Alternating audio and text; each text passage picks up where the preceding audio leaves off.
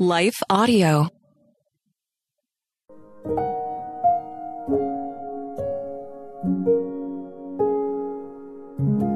Thank you for listening to Your Daily Prayer, a podcast dedicated to helping you find the words you need to connect with your Father in heaven. No matter what's going on in your life today, you can trust that God wants to hear from you. Right after this short word from our sponsor, we'll pray through today's prayer together.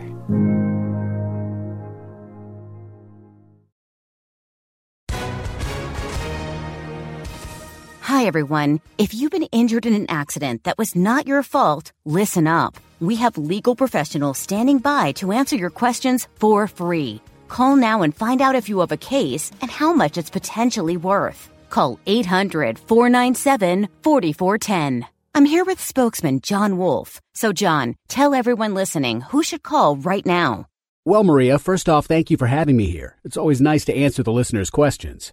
Now, as far as who should call in, anyone who's been injured in an accident and think you deserve compensation, give us a call right now. 800-497-4410. You'll find out if you have a case and how much it's potentially worth. Thanks, John. You heard it, folks. Take advantage of this opportunity and call now. 800-497-4410. Advertisement sponsored by Legal Help Center. May not be available in all states.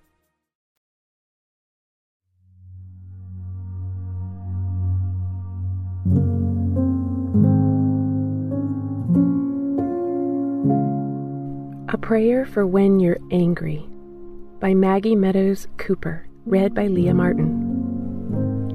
I will take away their stony, stubborn heart and give them a tender, responsive heart. Ezekiel 11:19. Anger.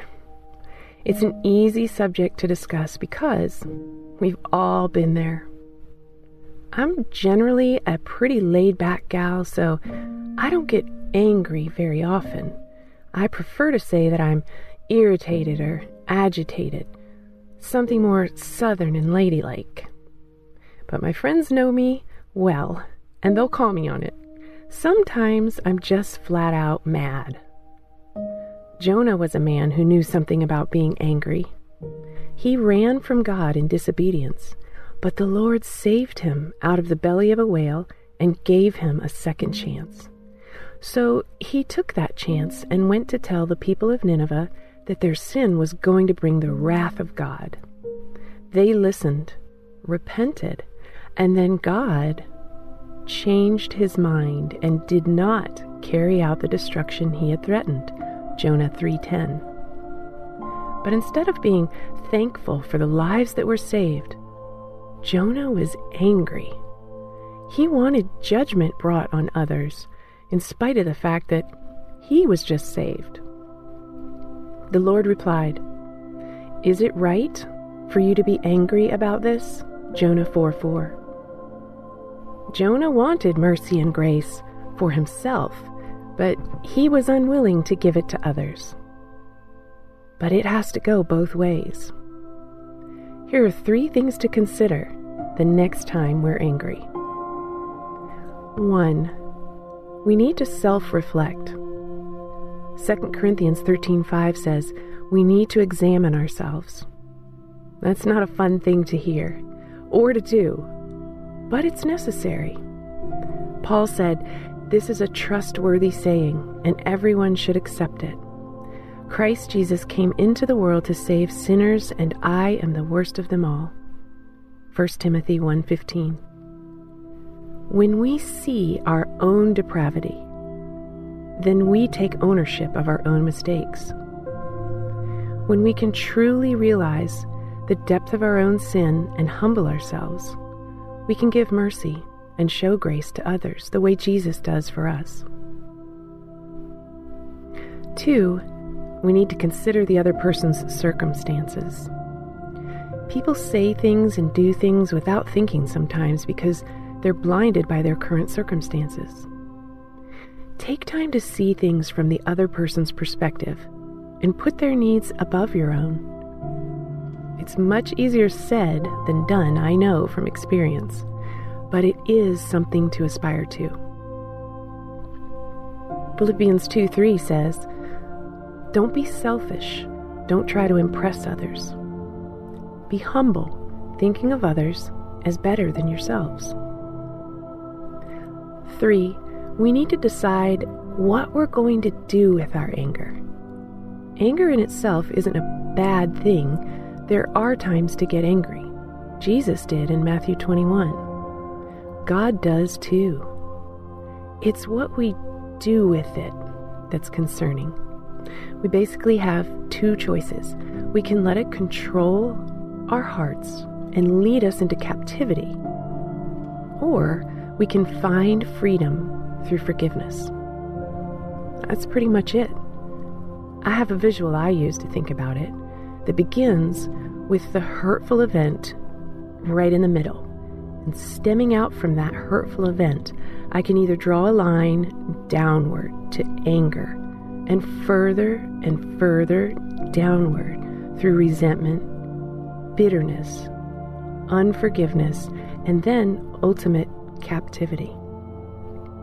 Or I can draw a line lifting me upward away from the hurtful event toward realization of my own depravity, and continue that line upward through prayer, forgiveness, and then ultimately to freedom.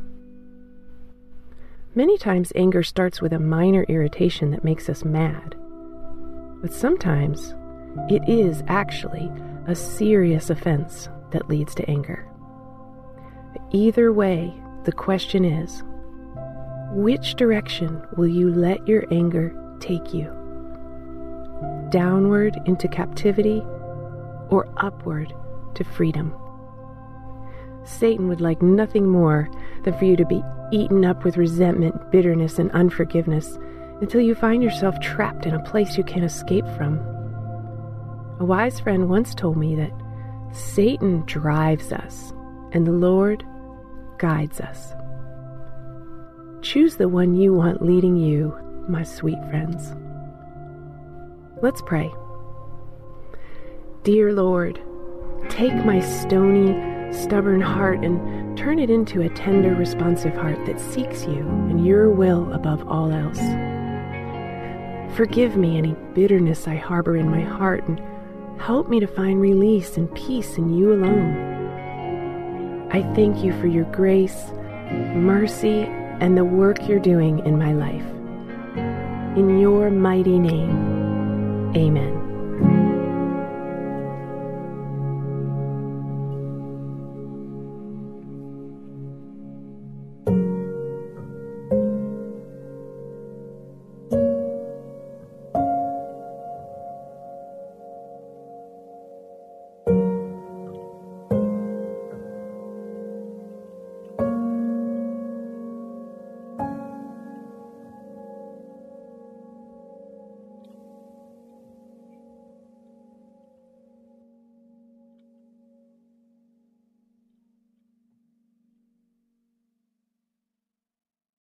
Hey friend, I'm Brooke McLaughlin, host of the Everyday Prayers podcast, a ministry of million praying moms, and I'm here to invite you to partner with God for the hearts of your children on the daily. Our goal at Everyday Prayers is to help moms understand and pray God's Word. Join us each weekday as we share insights from God's Word for today's Christian mom. Tune in to the Everyday Prayers podcast in your favorite app or by visiting lifeaudio.com.